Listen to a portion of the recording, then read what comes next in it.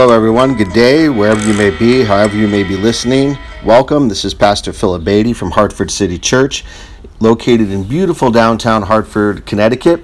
We meet every Sunday morning at 10:30 a.m. at the Learning Corridor, the Crack Magnet School, located at 15 Vernon Street in Hartford, Connecticut.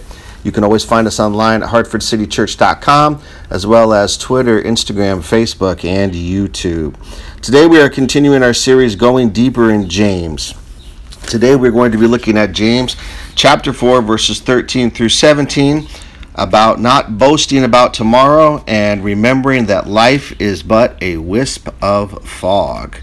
So let's dive right into the text today. I'm going to be reading first from the New International Version, James 4, 13 through 17, and then from the Message version of the Bible. Hear the word of the Lord. Boasting about tomorrow. Now listen, you who say, today or tomorrow we will go to this or that city, spend a year there, carry on business, make money. Why, you do not even know what will happen tomorrow. What is your life? You are a mist that appears for a little while and then vanishes. Instead, you ought to say, if it is the Lord's will, we will live and do this or that. As it is, you boast in your arrogant schemes, and all such boasting is evil. If anyone then knows the good they ought to do and doesn't do it, it is sin for them. And the same passage again from the Message version of the Bible. Nothing but a wisp of fog. And now I have a word for you who brashly announce, today, at the latest tomorrow, we're off to such and such a city for the year. We're going to start a business and make a lot of money. You don't even know the first thing about tomorrow. You're nothing but a wisp of fog, catching a brief bit of sun before disappearing. Instead, make it a habit to say, if the Master wills it and we're still alive, we'll do this or that. As it is, you are full of your grandiose selves. All such vaunting self-importance is evil. In fact, if you know the right thing to do and don't do it, that for you is evil. So James is reminding us all, when it comes to boasting about our plans and what we're going to do and what we're not going to do, that our life is a wisp of fog. This passage reminds us of the brevity of life and the eternal nature of God. This earth, our current bodies, they will not last forever, but God will. The phrase, our life is a mist or a wisp of fog, is an intentional reference to the wisdom book of Ecclesiastes. Ecclesiastes contains the famous opening phrase, vanity of vanities, all is vanity, or meaningless, meaningless, everything is meaningless. The Hebrew word used here is actually hevel, and it has been translated in a wide variety of ways in different biblical translations, but the two main ways are the ones I mentioned above. The NIV says meaningless, everything is meaningless. And that translation makes it difficult to understand what the writer of Ecclesiastes is trying to say and why even such a philosophy would be in the Bible, right? Many other translations, including the Old King James, say vanity of vanities, all is vanity. But that word is a bit hard to understand in the context of what's being said. And in the context of our life, does it just mean that we shouldn't have pride or look at ourselves in the mirror all day long? Not sure exactly what that means. How do we get inside the meaning of this Hebrew word and what is being said? Well, the Message translation probably puts it the best when it says smoke. All of life is smoke. Because the literal meaning of the word hevel in Hebrew is vapor or mist. Kind of that mist that appears in the morning off the grass and then burns away with the sun. I think that is the correct translation of the word, and James appears to confirm this in the passage we read today. Both the writer of Ecclesiastes and James are not saying that life has no meaning, that it's void of any redemptive value, but rather that life is short, and the wise will remember this basic fact. Again, it's like the mist rising off the grass in the morning and then it's gone and when the sun is high in the sky. Or if you've ever lived on the West Coast, as I have, there's a fog that is often there in the morning at the beach, and it doesn't mean the day's ruined. It doesn't mean you can't go to the beach.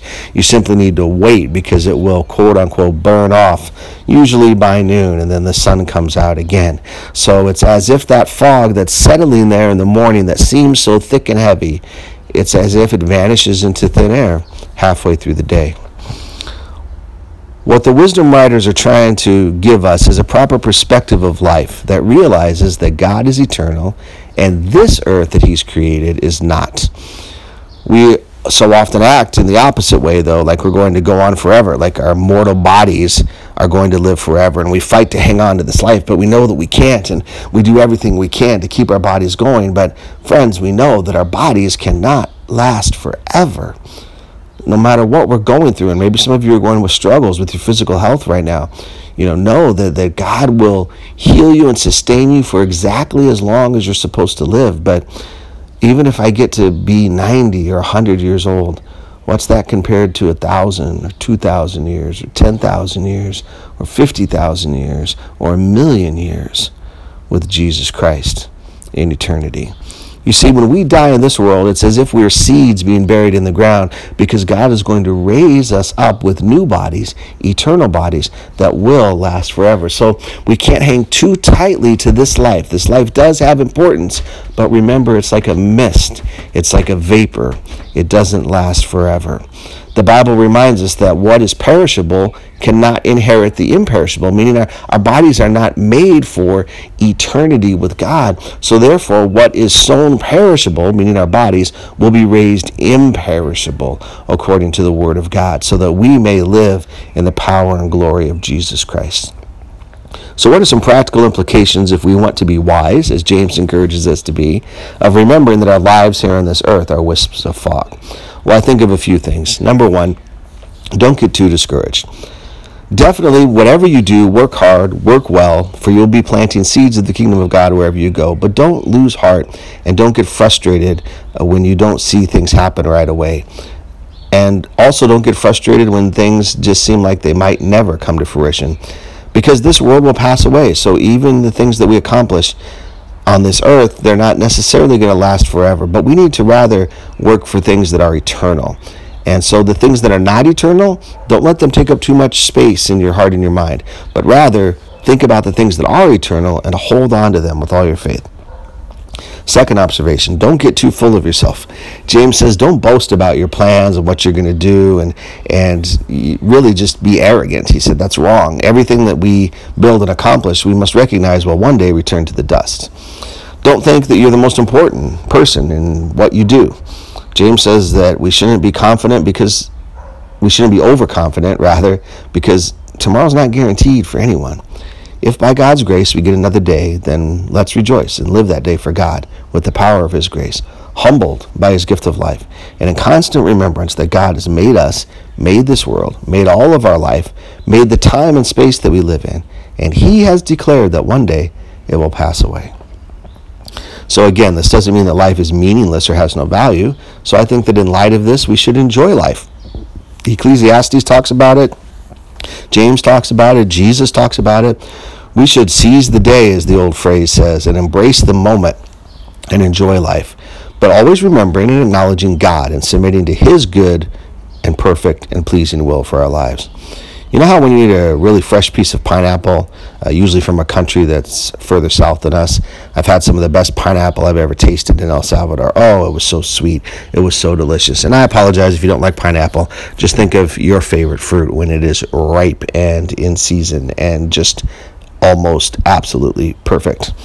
And you know how good and sweet it tastes. And when you have that fruit, when I have that pineapple, I don't want to fret and worry saying, oh no, this pineapple won't last. I won't be able to eat it forever. I don't let the fact that it's not going to last forever keep me from enjoying it in the moment, if that makes sense. So, I savor it. I let it fill me. But I realize that it is short. It won't last forever. And I give thanks for God for that gift. I enjoy the moment.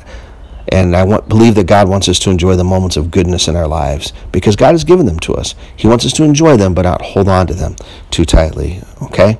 And then finally, endure the pain. We know that James's whole book is about persevering under pressure. And again, the truth of the brevity of life can help us through the tough times. The old phrase, this too shall pass, is more true than ever. Nothing of this world that comes from the curse of sin will last forever. So one day death will be gone, pain will be gone, sadness and sorrow will be gone. Everything that we experience that's difficult or what we would call evil in this life will not last forever. One day we will be free of all of that, and we will be forever with Jesus in a new eternal reality, and then our mindset can truly shift. So again, Life is short. Life is like a wisp of fog. God has given us this life, even though it's short, and God offers us eternal life that if we trust in him, we will live forever. So again, how do we live out the wisdom of the proper perspective that our lives here on earth, these bodies, this earth is not eternal, but God is? Number one, don't get too discouraged. Continue to work hard and to trust God. Don't get too full of yourself. Don't be arrogant or boastful, but realize that God allows you whatever's going to happen. Enjoy life just because it's not going to last. Don't forget to enjoy the times that God gives you. And then finally, endure the pain, because the pain will not last forever. So the good things of this life will not last forever, and the pain will not last forever. We just need to reflect on these to get a proper perspective on life. Because life is short and we don't know when our time will come, I want to close this podcast by reminding everyone who's listening that today is the day of salvation.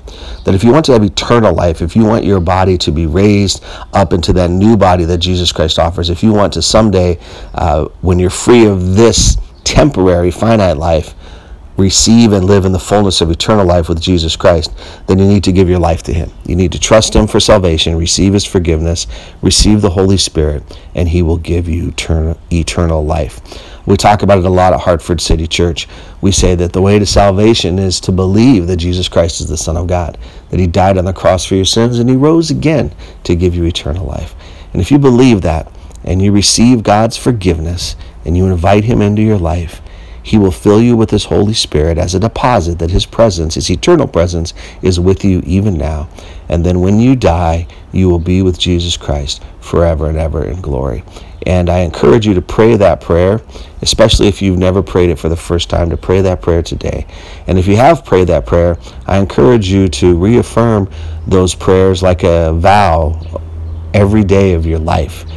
For if we remembered that every day of our life, I think it would give us this proper, humble, and trusting and grateful perspective that James is talking about. God bless you, and I hope to see you all soon at Hartford City Church.